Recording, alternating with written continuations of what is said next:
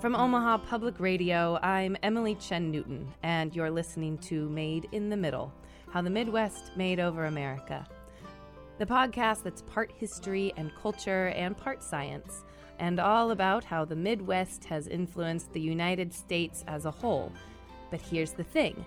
I am not from the Midwest. So in every episode, I do the research and then I sit down with someone who is from here, and together we explore the stories of famous persons, products, inventions, social movements, and cultural beliefs that got their start right here in the middle of America.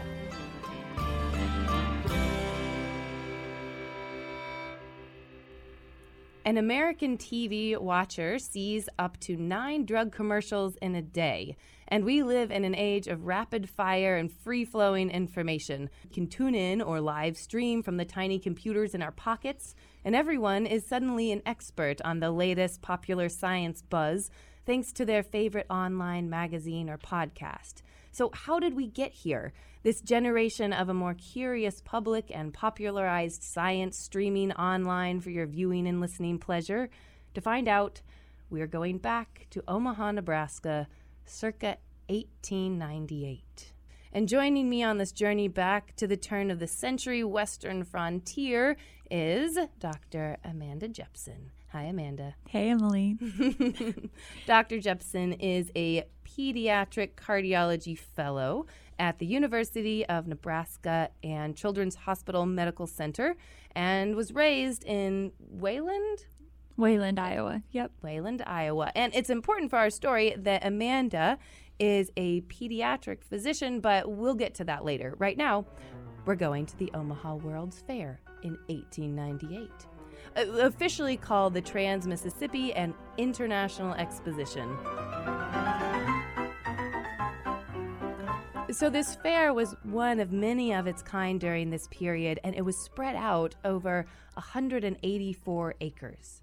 Just a massive display of culture and technological progress of the day. Almost every building was lined with electrical lights, which would have been an enormous feat during this time. There was a man-made lagoon. There was a 200-foot seesaw. I sat down with a tour guide at our local Durham History Museum, Jean Johnson, and I'll let her paint the scene for you. Women, of course, had dresses that were from their necks to their toes and a hat, and gentlemen probably had wool suits. The midway, of course, would have had hot dog sausage making, cotton candy, those smells, the cooking, the frying, and there would have been a lot of chatter and, wonderment. So we have the rides and the fried donuts, and there's a Wild West show, and not too far off from the Wild West show, this was the first time, and this is what this whole thing is about here, right? This is the first time that U.S. World's Fair exhibited the Altman infant incubators. Incubators? Baby incubators, baby. Wow. Mm-hmm. Okay. Interesting. So now you know why I've asked you here, given your specialty. Yes. Can you, for people who don't know, can you explain to us just what is an infant incubator and the significance of it? Why are they so important? So for babies who are born premature, a lot of times they can't regulate their own body temperature. And so they're put in these incubators, and it controls the temperature and just the environment around the babies to help them to survive and to help protect them from stressors in the environment around them. You may not have statistics off the top of your head, but what is the success rate, or how many infants would die if you did not have? Oh my gosh. It pains me to even think about how many babies it would be. I mean, it's amazing, incredible technology that we have now. But here's the thing. This was not in the technology wing. This was not in the science building. This exhibit was part of that midway that Jean is talking about. So, right, we have the camels walking around. We have hay being thrown to feed animals. We have cotton candy and donuts and the German beer garden, the Chinese tea house. These are all the things that were also seen as culturally acceptable at that time. And then you have the infant incubators. But it does have its own building. Okay. Kind of like a Hollywood set, but not just the fronts. Everything was made wood frame, and then 3 layers of something called staff, which was like cement and plaster of Paris and horsehair, and then it was painted white. And on the outside of the building, there hung a large banner reading, "All the world loves a baby." This is the words that were hung on this banner. And then inside there were 6 incubators with 6 live babies. Live babies. Born in Nebraska?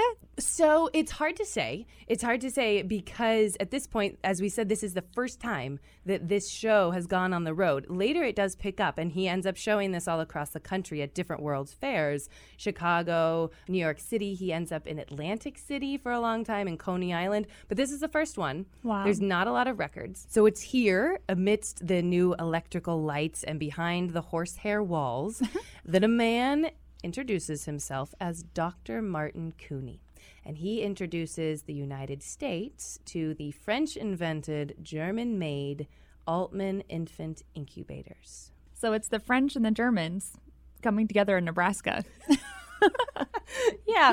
So here is an article. This is from the Omaha World Herald, September 18th, 1898.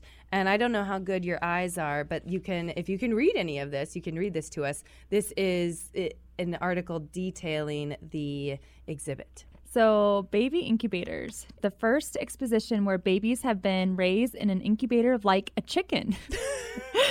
Oh, gosh. Essentially, it's a giant glass box. It has some metal sides, but it is all glass. It's very clearly made to be viewed. They were in a little hammock that was tilted ever so slightly forward, so you could see their little faces. And, of course, always wrapped in blankets, and they were very careful to keep them clean for multiple reasons, but it was very much a show. The principle of the incubator has been known for years, and various crude methods have been used to save the lives of prematurely born infants. So this was the main U.S. premiere of the incubators, but they did come from Europe. So here we'll talk a little bit more about that. This is Dawn Raffel. She wrote a book in 2018, The Strange Case of Dr. Couney, How a Mysterious European Showman Saves the Lives of Thousands of American Babies, about Dr. Couney and the incubator shows. So these incubator sideshows actually started in France. As far as we can tell, Mr. Couney and his financial backer, Samuel Schenken, first showed these incubators in London in 1897, and they had a license. And then, of course, the next show right after London was here in Omaha, Nebraska. Welcome, babies. Welcome the babies. Now, unfortunately, the show here in Omaha was not a great money-making success.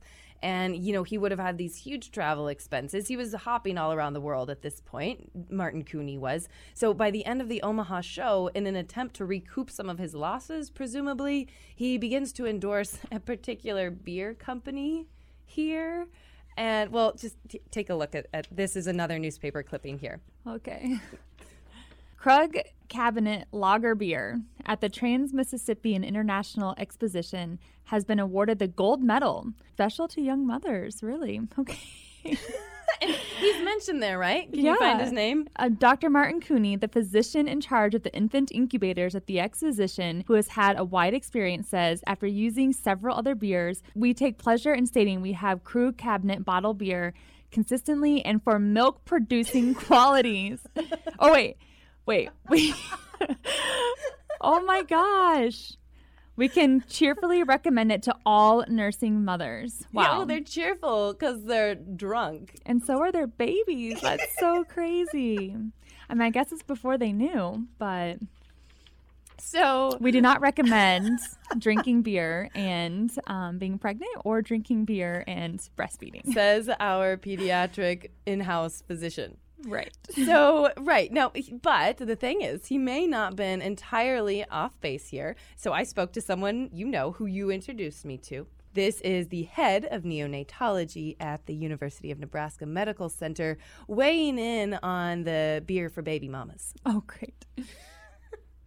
I will say that the malt in beer, as well as non-alcoholic beer and malted milkshakes, has been shown to help moms with increasing milk production in some studies.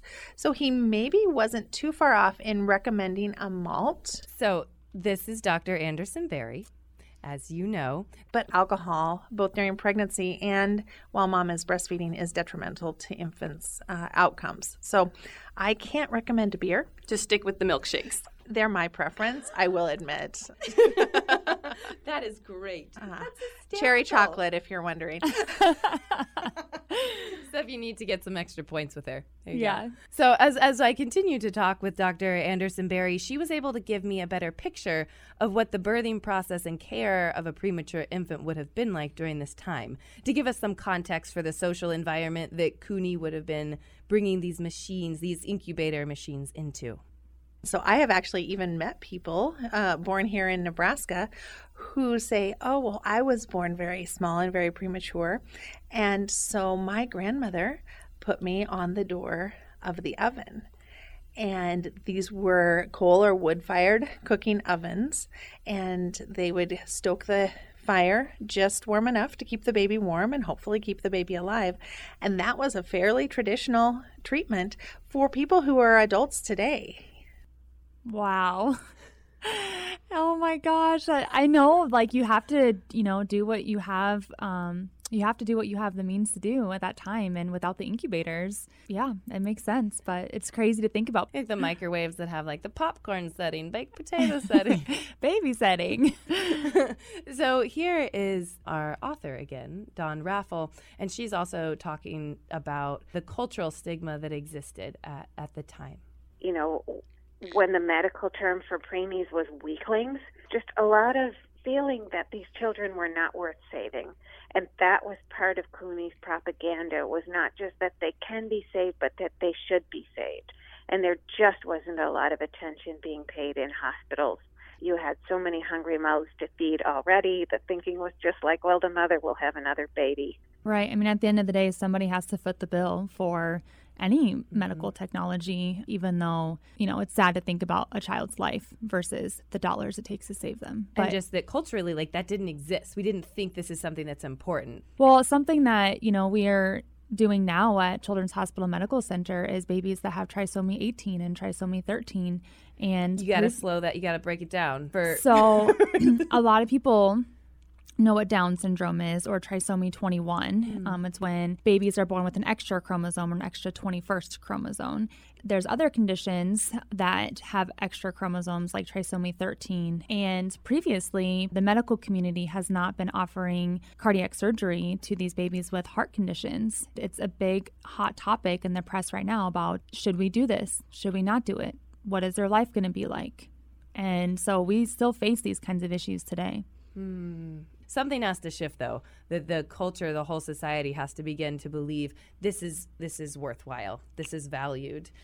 And so there was another cultural shift going on, though, at the same time. And this really starts to get into the meat of this story for this podcast. And that's that it seems that Dr. CUNY's shows had such an emphasis on education that it would not be unfair to propose that Dr. CUNY kind of foreshadowed our current era of popular science mags and instructional YouTube channels. That's the premise, at least, for this show, because he really went directly to families with this. He decided, screw you, hospitals, you're not listening anyway, we're going to go straight to the people. So here's Dawn Raffel again, talking about that. He really could talk to people in a way that they could understand. He had infinite tolerance for people would ask the silliest questions. He loved meeting everybody who was coming through the door. He wanted to talk to them. He wanted to answer their questions. No question was too stupid.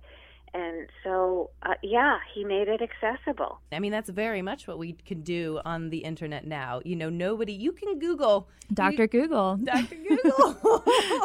Absolutely. And, you can Google, how do I set the place setting? And grandma's not going to know that you had to Google it 5 minutes before she came over. Exactly. No question is too dumb when nobody knows that you're doing it. But anybody can answer the question. I mean, like, anybody can write a response on the internet. It's hard to know how valid, the data is on the internet to come to what the real truth is when you're searching for an answer. Which is why we trust. I mean, you got those letters, girl. You got those letters after your name. So that means something in our society, especially when so many people are out there with opinions.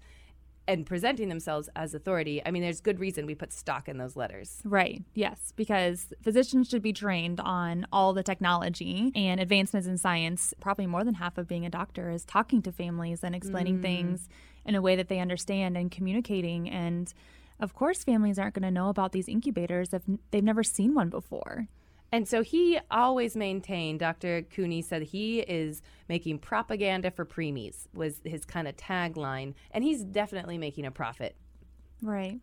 It's a lot like today. You have, physicians who represent different devices for different companies. And yes, they use those devices, but then do they also get a kickback on it? Maybe. Right. There are obvious connections here between this and direct consumer marketing. So it's like, yeah, it's great. He kind of foreshadowed this era of YouTube instructional videos, which is great. We all know how to wrap a wound in the wilderness, but also the little blue pill, it's everywhere. It doesn't matter if you want to watch the commercial or not. It's going to be there. Right. Okay. We use that with babies all the time. You use that on babies? Yeah, Why? For pulmonary hypertension. It dilates the arteries going to the lungs. And so if they're too tight, then blood can't get to your lungs. So we use them to dilate it so that way blood can get to the lungs. It's a very common medicine that I use every day. Or not myself. Well, geez, the more you know. The more you know. But yeah, I mean, it's the both and. Here's Don Raffel again speaking on that, his stance on the Midway. There were some records of him saying he was unhappy with the fact that he was relegated to the Midway and not in the Hall of Science. And then there were other records he was specifically requesting to be on the Midway. So that's also not entirely clear. But I think he really wanted to be able to go where there was going to be a lot of foot traffic. I mean, Martin Cooney was at Coney Island and at Atlantic City, and those were such hugely popular destinations. Oh, he was only on the carnival. He was never in the science building. No, they wouldn't let him in. Oh. They might not have thought it was real science. Word. And for some of these fairs, you had to pay a fee to rent your space in the Hall of Science, and that was usually not the case. They usually just take a cut on the Midway. So that could have had something to do with it, especially when he was first starting out. He didn't have much capital, so he would have just gone to where he could get a space, pay him later. That makes sense. Mm-hmm. If you have an idea in science or in medicine, you have to be able to sell that idea. Anderson Barry again. And right now, we try to sell it to the NIH or foundations. If you're not good at selling your ideas, no matter how good the ideas are, they aren't going to get funding and they aren't going to move. Yeah, I don't know if my personality is well suited for a carnival, but you certainly do have to be persuasive about what the needs of your patients are, both in a hospital setting and in a grant writing setting. Advocacy is critical for a vulnerable population. Now that I'm thinking about it, I think that Dr. Cooney probably could have used the 1800s version of Shark Tank. I think that he would have had to have shown, real outcomes. So eventually he does. And eventually he starts quoting this 80%. He says 80% success rate. Okay. Is what he starts quoting near the end. Of course, he didn't have that when he first came to Omaha. And the other thing is, once hospitals did pick this up much later down the line, they only had a few incubators in the hospitals because they were so expensive. And the hospitals, because they're more worried about their results, wouldn't take the smallest babies. Oh. So he was ending up, when he was in Atlantic City and when he was on Coney Island, he was taking the smallest babies because the hospitals wouldn't take them. So even so, he was still quoting this 80% success rate. I think that somebody on Shark Tank would have picked up an 80% success rate, especially if the return is, an entire life. So they didn't have Shark Tank, no. Unfortunately, in the late 1800s. But this is a time when the population in general is becoming more educated, and they're kind of buying into the idea of science a little bit more. There were some recent inventions and discoveries that kind of get the public more online with this. So, of course, I had to sit down with some anthropologists. I talked with two anthropologists from Creighton University's Medical Anthropology Department. This is Alexander Rudeloch and Laura Heinemann, and here's what they had to say about that shift that was happening. Just arrived at this time when science was becoming more popular and widely accepted, and people trusted medical technology. And this was the time also, I think, when public hygiene was really in the foreground. Anything related to hygiene was somehow on the mind of people. Yeah, I mean, it was sort of the earlier days of the public health movement. Yeah, so none of this is happening in a vacuum. There was the sanitary reform movement, and that started in the 1840s in the U.S., but it really picks up steam in the late 1800s. And then in 1872, the American Public Health Association was founded. Germ theory and bacteriology take hold in the United States in the later 1800s, and all of this is changing the public's understanding of health and making it just part of your everyday conversation. It's becoming more informal. That's interesting. Also, right before the incubators were introduced in the United States, it was a prolific time for medical inventions. We have the stethoscope invented in 1816. In the 1850s, the ophthalmoscope, which is for your eyes. Thanks, Amanda. And the first devices that we would call hearing aids are invented in 1895, which is the same year as the X-ray machine. Impressive. So you start to get the sense that the populace were beginning to conceptualize the human body into these component parts. And Professor Heinemann explains it this way. So this notion that a machine could replace a uterus, sort of this disembodied piece of technology in some way being somehow, swappable for, a human, a woman's body. Yeah, as a witness to, heart transplants and things, parts can be exchangeable. And this really marks a time when we began to get a window into the human body. I mean, the X-ray machine, I feel like that's got to be huge. At this point in time, the body was seen as machine-like, composed of interchangeable parts. This overall concept of the human body is changing, and the fascination to understand is growing. We also have, Amanda, the digesting duck. I have no idea what this might even be. The digesting duck, created by Jacques de Vaucanson, he was French, and it was a rather quirky masterpiece. Basically, a very elaborate mechanical puppet. This was way before Jim Henson, but he would have been very proud. And the promise was that the duck could ingest small grains of corn and wheat and then poop them out later. Like here, I will let our anthropologists explain. Yeah, a mechanical duck that could digest. It was later discovered that the mechanical duck was not actually pooping, but there was a tiny compartment where you could store a pellet and then produce it to the crowd when the time was right. So it was magic. Totally magic. Trickery magic. Yes. Street magic. Absolutely. I mean, all of these things were going on at the time. That's a new way of understanding life processes and the makeup of the body. Also, in the 1840s, we have some of the first discoveries of dinosaur bones are made, and the public was absolutely fascinated with them. So again, culturally, there's just this shift that is happening. We have the digesting duck, right? Sometimes called the defecating duck. We have dinosaur bones. We have X-ray machines. We have stethoscopes. We have ophthalmoscopes. All of these things are happening at the same time. And the public is beginning to become more curious about science and biology specifically. So I asked Don Raffel about this idea, our theory that perhaps Martin Couney was a precursor for our modern age of science podcasts and blogs. And here's what she had to say. Well, I think it makes sense. And, these World Fairs and exhibitions were sort of places where a curious public went to find out about new inventions and new advances in medicine and technology. And at the same time, they were places where people went to be entertained. And some of the entertainment was horrifying.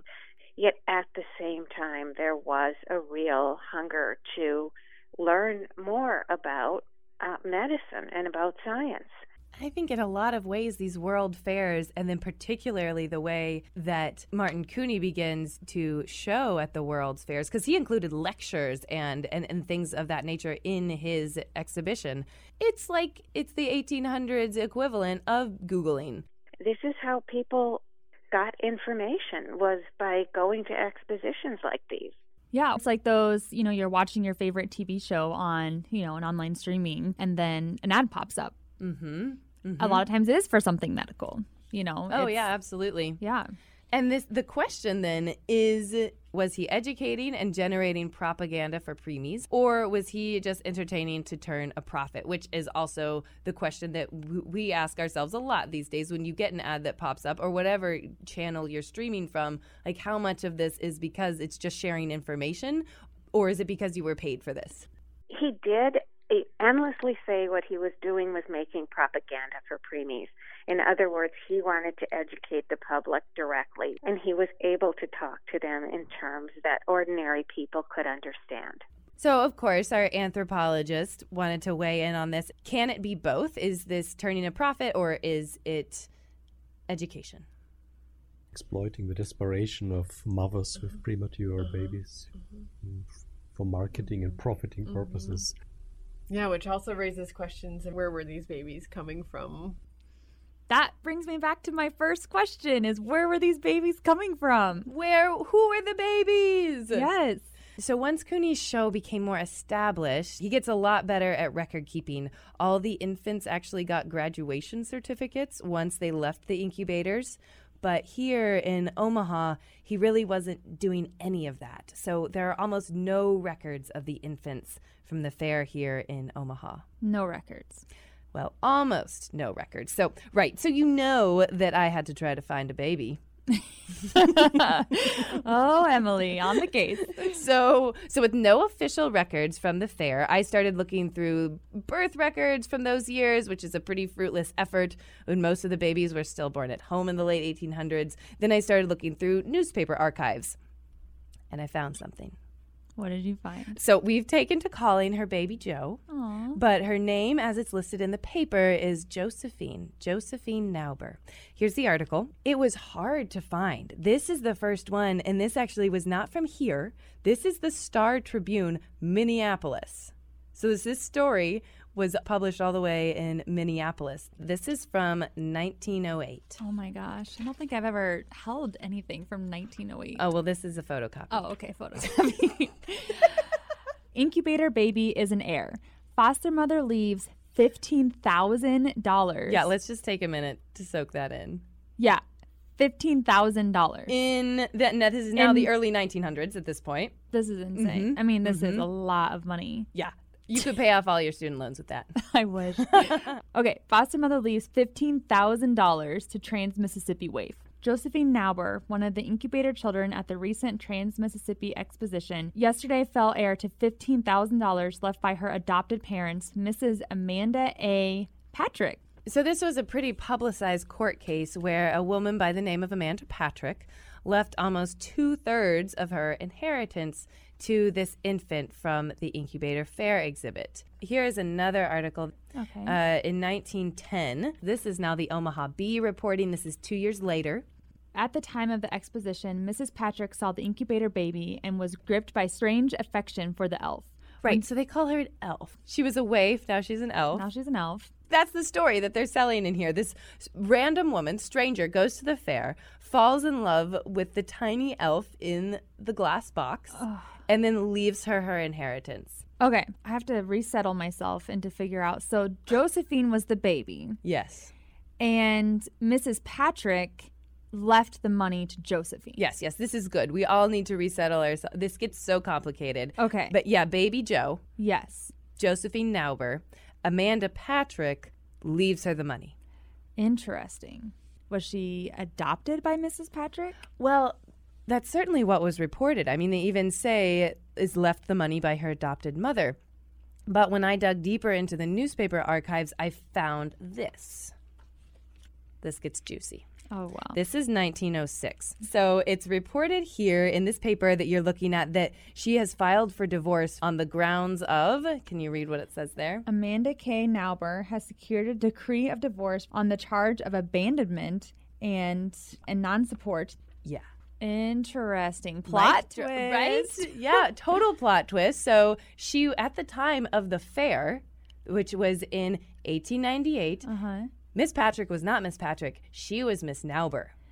She divorces Mr. Nauber in 1906, and then 2 years later is when she passes away, and she's left all of her money to the little incubator baby Nauber. And by this time, according to the paper, baby Joe Nauber is also living with the deceased Miss Patrick's family. So supposedly there's no connection, but they do share a last name. I doubt it. There has to be something. Right? So it all gets very interesting. Here is the article where we see that the incubator baby heiress is living with the family. And this one says, child hatched, quote unquote, child hatched at the Mississippi Exposition inherits $15,000. And it says that she is living with Miss Patrick's parents. Which would be her grandparents?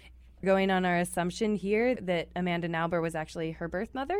Okay. Yes, these would be her grandparents. But we have to say, for the record, we don't actually know. Okay. It could be that later she gave the name of Nauber to this child, and that's why she's referred to as Nauber. That seems weird, though, if she didn't adopt her until after the fair when she was already known as Patrick.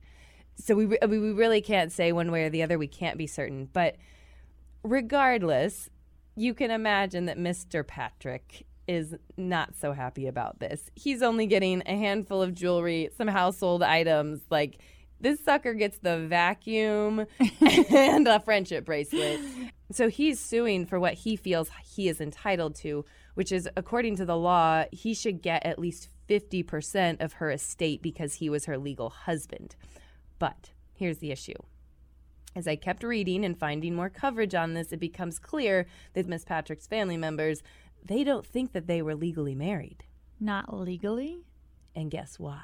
Why? Because they were married in Iowa. Iowa. What could be the problem with Iowa, right? It's still part of the Midwest. We like it. Yeah, I have no idea what marriage laws were like at this point in time. So I actually found the marriage records, and it turns out that before they got married in Council Bluffs, Iowa, they tried it over here in Omaha, but they were denied because of a recent divorce. Whose divorce? So there was another law at the time that says in Nebraska, you must wait 6 months. 6 months had to pass before remarrying after a divorce. And Mr. Patrick did not wait long enough before he tried to marry Mrs. Patrick. So they were denied here. Then they hightail it over the river to Iowa, get married there. Fast forward 9 months, she's dead, and her family calls foul play. And then by 1910, we get this article, and we see that the jury is just asked to determine whether or not they're married. It's here. In the court case, they don't ask the jury, decide if the incubator baby should get the money. They just say, decide if this man was married to her or not. All right. And then here, this is December of 1910. Here's the jury's decision. Okay. Patrick succeeds in fight on girl for wife's money. Yeah. Aw, so he got half? Yeah. Okay. And then the other 50% was split between her and the other family. And there's some more convoluted coverage of it after the fact, but basically she doesn't end up with very much. I mean, she's very young at this point. She couldn't speak for herself very well. She is living with Miss Amanda Patrick's family, though, at this time. And so even if she was not adopted by Miss Patrick, even if Miss Patrick is her biological mother, then she's definitely, in the end, at least adopted by grandparents. Right. She's taken in by them, absolutely. When we talk about who were these infants, why were they coming there, a lot of times premature infants, or even if they weren't premature, could have been born out of wedlock, and that was a reason why infants were brought to the incubators. And they may even have been tried to pass them off as premature infants, even if they weren't, because they didn't want it to look like the child was conceived out of wedlock. Oh. So they would try to convince Martin Cooney that, maybe this child, it was just premature. It's not that we had sex before we were married. It's just a premature infant. So that's one of the reasons why infants were brought there. Oh, interesting. Yeah, the social times. Mm-hmm. Or if it wasn't, then we have to look at the reason why she divorced her husband, right? She divorces him on the grounds of non-support. So if you're left alone to care for a premature infant, you might decide that it is worth it to try your very best and take her to this fair. Perhaps leave her there. She didn't think that she would survive. Later down the line, she does, but by this point, she isn't connected to the child anymore. She has a different last name. Yeah. But she does have a way to still support her through the rest of her life by leaving her this money. So what happened to Josephine? Well, I was able to track down some of her family members, her descendants. And, well, this is the first that they had heard of it. And this is her granddaughter speaking to me over the phone from Hawaii, where their family is settled. Hi. Aloha. Oh my gosh, you found him in Hawaii? So it turns out they moved to Chicago. Then from Chicago, she has several children. One of her children was in the Navy. He then becomes part of the Rotary Club. He had recently passed away, so there was an obituary that we found. And through that, we were able to contact his daughter. Wow. So this is Debbie. This is Debbie Deibler. And I should mention that we've done enough research and cross-checking to be 99.9% sure that we have the right family here. But the thing is that it was a very secretive endeavor. Many of these families they never shared it with the children. Of course, Baby Joe had to know what was going on because of the court case. But the fact is that most often this was very secretive. They didn't talk about it. If you're taking your baby to the freak show to be put in a glass box, you're not going to spread it around. So Debbie, she had no idea. That's interesting because Debbie was adopted. Oh, wow. And they didn't tell her. What? Yeah. She didn't find out until much later on in life. It was kept a secret from her and her family the whole time. So that's interesting to think about who her grandmother was in her grandmother's life. And now Debbie is adopted from Germany, by the way. So here's Debbie. Because my family didn't even tell me. And here's the funny thing, they didn't even tell their family. Because I've asked my cousins, they're like, I don't know, your parents were in Europe long enough to have a herd of kids. You got to have a football team time they came back. So they kept it a total secret. I mean, it didn't matter. When we talked later, she said, it didn't matter. Mom is the one who was there. Didn't matter if she was biologically related or not. Right.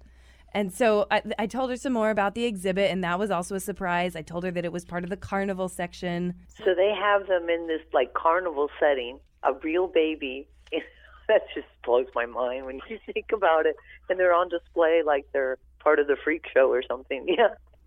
We've been talking about this for a while, but when you hear somebody's family member talking about it happening to somebody they're related to, it just brings a different meaning to the story. So many of the families went through the same experience when they heard for the first time that this is where their family member came from, because so many of them just kept it a secret their whole lives. One thing I did find, though, was that of the many babies that I did meet, a lot of them didn't know much about the circumstances.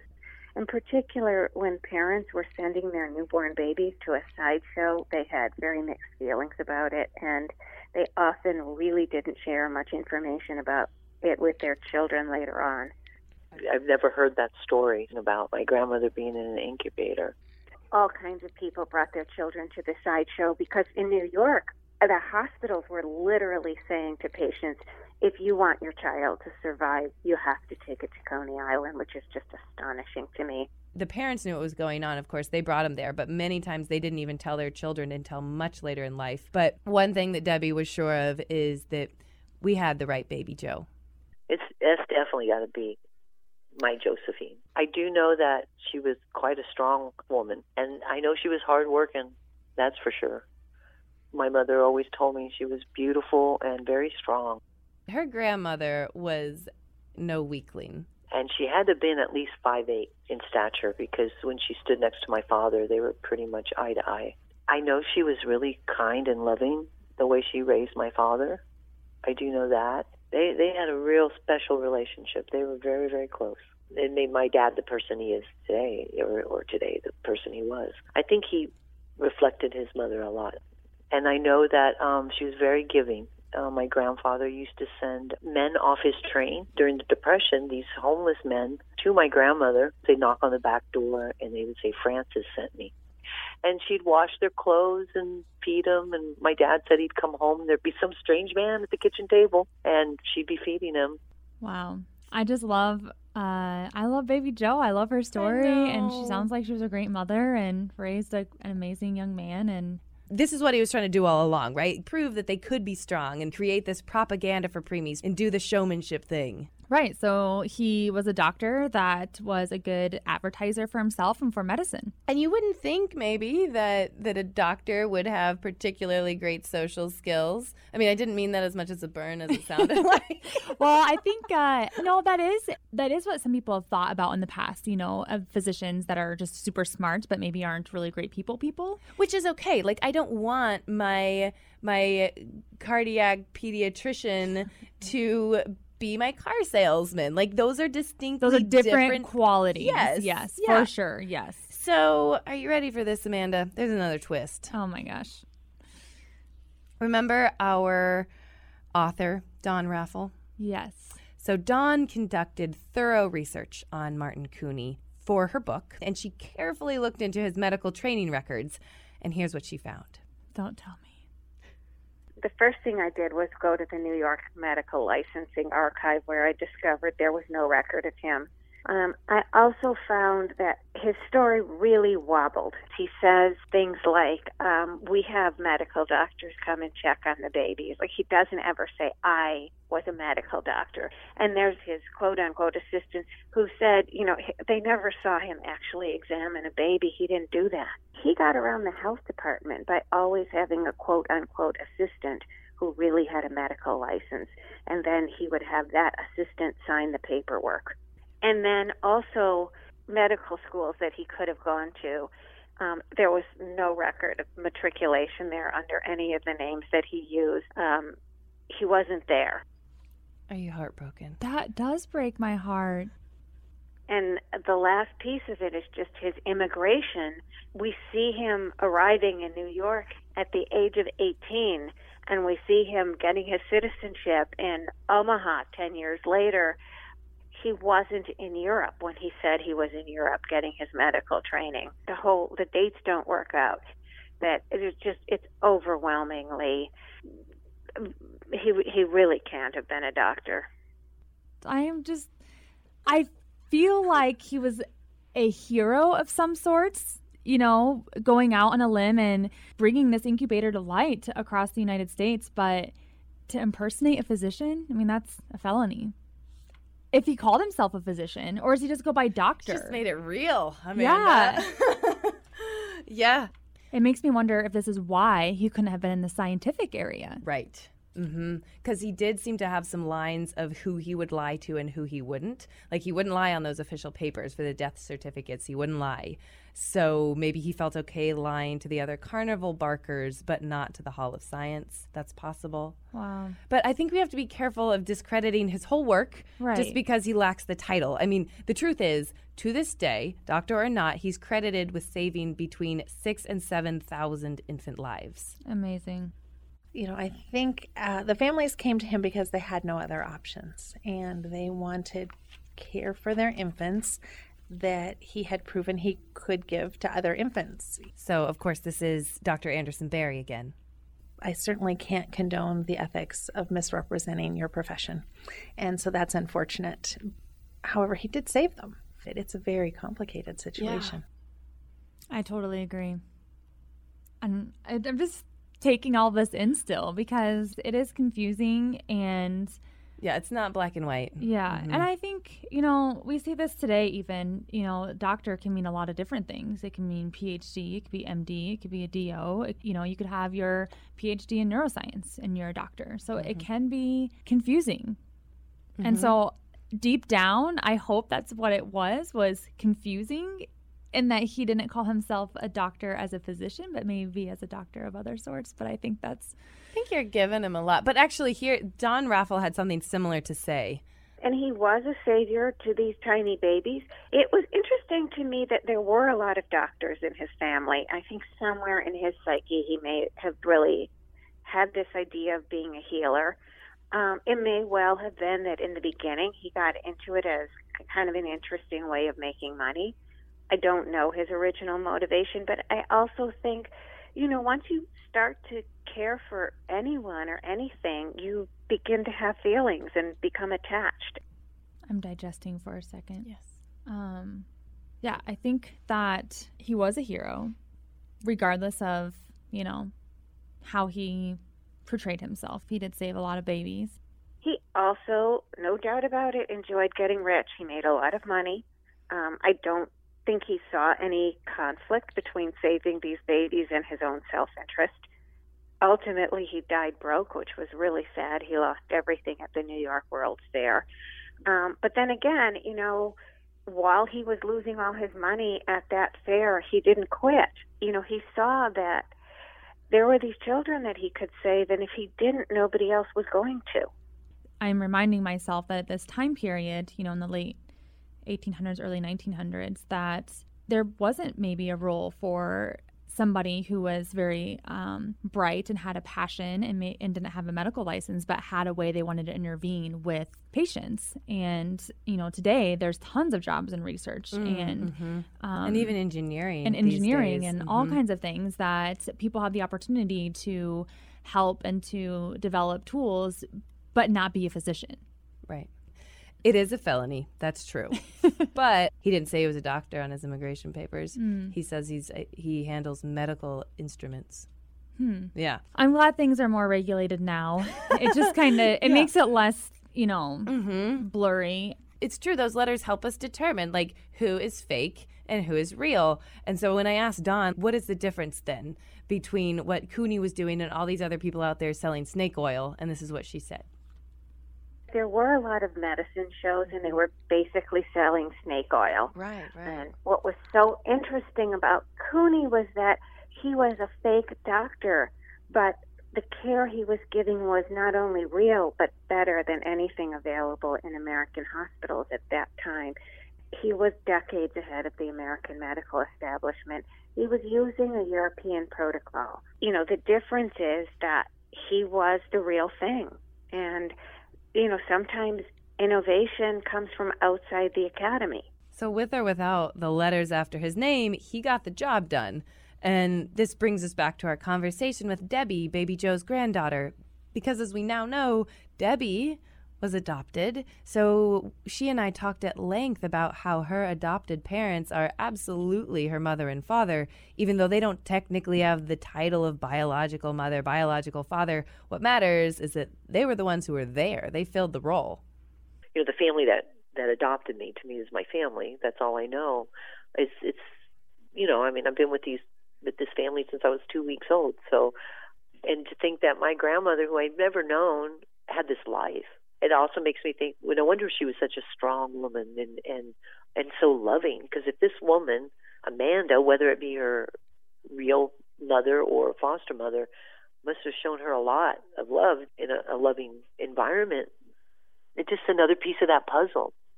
Now, if I find my birth mother, it just put the icing on the cake, Wow. So at some point, it doesn't matter what your title is. If you do the job, you do the job. But make no mistake about it. I mean, this was a show, right? He was known for pulling stunts like sliding the mother's wedding band over the infant's fragile, tiny arm to show how tiny the babe was. It sounds like there was a lot of this type of marketing and behavior going on around that time period. We have to remember Cooney is entering the scene when most people don't regularly go to a doctor. This kind of marketing just made sense to market towards the consumer, or be that the parents. And I think at this time period too, there's a lot of people didn't have a lot of faith in physicians because there were so many treatments and things that weren't working. Right. Absolutely.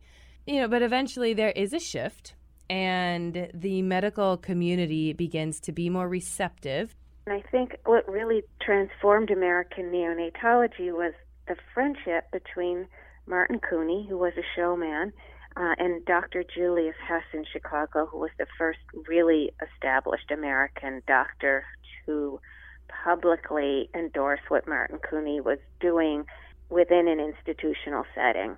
So Julius Hess was somebody who had all the credentials and could speak the language of doctors and could publish in peer-reviewed journals.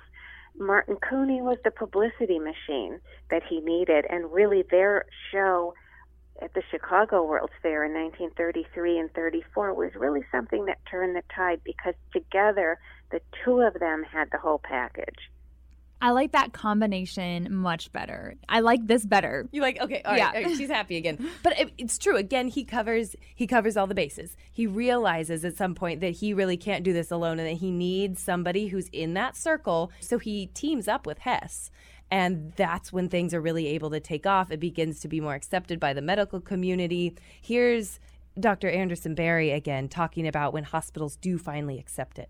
By the 1940s and 50s, hospitals started to realize that those were technologies that they could afford. And so we started to see that care move into hospitals instead of sideshows. Yeah, so not until the 40s, though. Yeah, just thinking about medicine at the time, it doesn't surprise me. And, you know, he did not have the MD. He did not have the letters after his name. But in the case of Martin Cooney, not as a great doctor, but as Martin Cooney, as the precursor for the popular science boom of the podcast generation that we are, whether or not he was a doctor is almost irrelevant. Like Dr. Anderson Berry said, we don't want to endorse a trend of lying about your qualifications, but in terms of foreshadowing our podcast-informed and curious generation of today, it doesn't really matter that he wasn't a doctor. I think it does matter. Oh, I probably okay. wouldn't say that. Okay. Because, I don't know. It's just the ethics of it. It's hard. It's very difficult for me to say. We can't say it doesn't matter. I don't think we can say that. It's an important ethical discussion, but it doesn't discredit what he did for the babies. Right. And for educating the public? Yeah. Yeah. Yeah. It's like, do the ends justify the means? Almost. Listeners, tell us, do they? But I think that's also maybe, I don't know if anyone would agree, but as a physician, like, you know, we take an oath as a physician. So maybe this just hits home a little bit harder to me and my core than it might be to somebody who's not a physician. I don't know. No, absolutely. I get what you're saying. And I think it's great that we found out that he was a liar after he was dead. But everything else still lives on, right? The education that he passed on to parents, also this idea that you could use fairs and sideshows to educate. He's one of these people who starts to bring the idea that you can entertain and educate at the same time. So this making science popularized and understandable without the credentials, he still fits that bill, right? Yes. Okay. And like Debbie said, what matters most is that he's the one who is there. She's still my mother. She's the one that was with me 24/7, you know, for, you know, since I was 2 weeks old. So, you know, even though she didn't birth me, she's still my mother. And I think that for just getting it out there, he had all the qualifications that he needed for that portion, for the propaganda, for the educational purposes. For saving lives. For saving lives. Yeah. Yeah. So, Martin Cooney. Thanks. Thank you, Dr. Cooney. Oh, you called him doctor. I don't know why. Oh. Maybe I shouldn't have. Thank you, Amanda. Thank you, Emily, for having me out. And thanks for helping me meet my Midwest quota. You've been listening to Made in the Middle, How the Midwest Made America, a production of Omaha Public Radio. We would like to thank our guest, Dr. Amanda Jepson, as well as Gene Johnson and the Durham Museum, author Don Raffel, Dr. Alexander Rudelach, and Dr. Laura Heineman from Creighton University's Department of Medical Anthropology, and Debbie Deibler. And a big thank you to the Omaha Public Library for all of the newspapers and other archival resources we dug through for this episode, as well as the photographs of the 1898 incubators that we have posted on this episode's page. We would also like to thank Sweet Magnolia's Bake Shop for their mouth-watering treats that fueled our editing process. This episode of Made in the Middle was produced by me, Emily Chen Newton, Todd Hatton, and Joshua LeBur. The theme music, Castle on the Cumberland, was written and performed by Nathan Blake Lynn.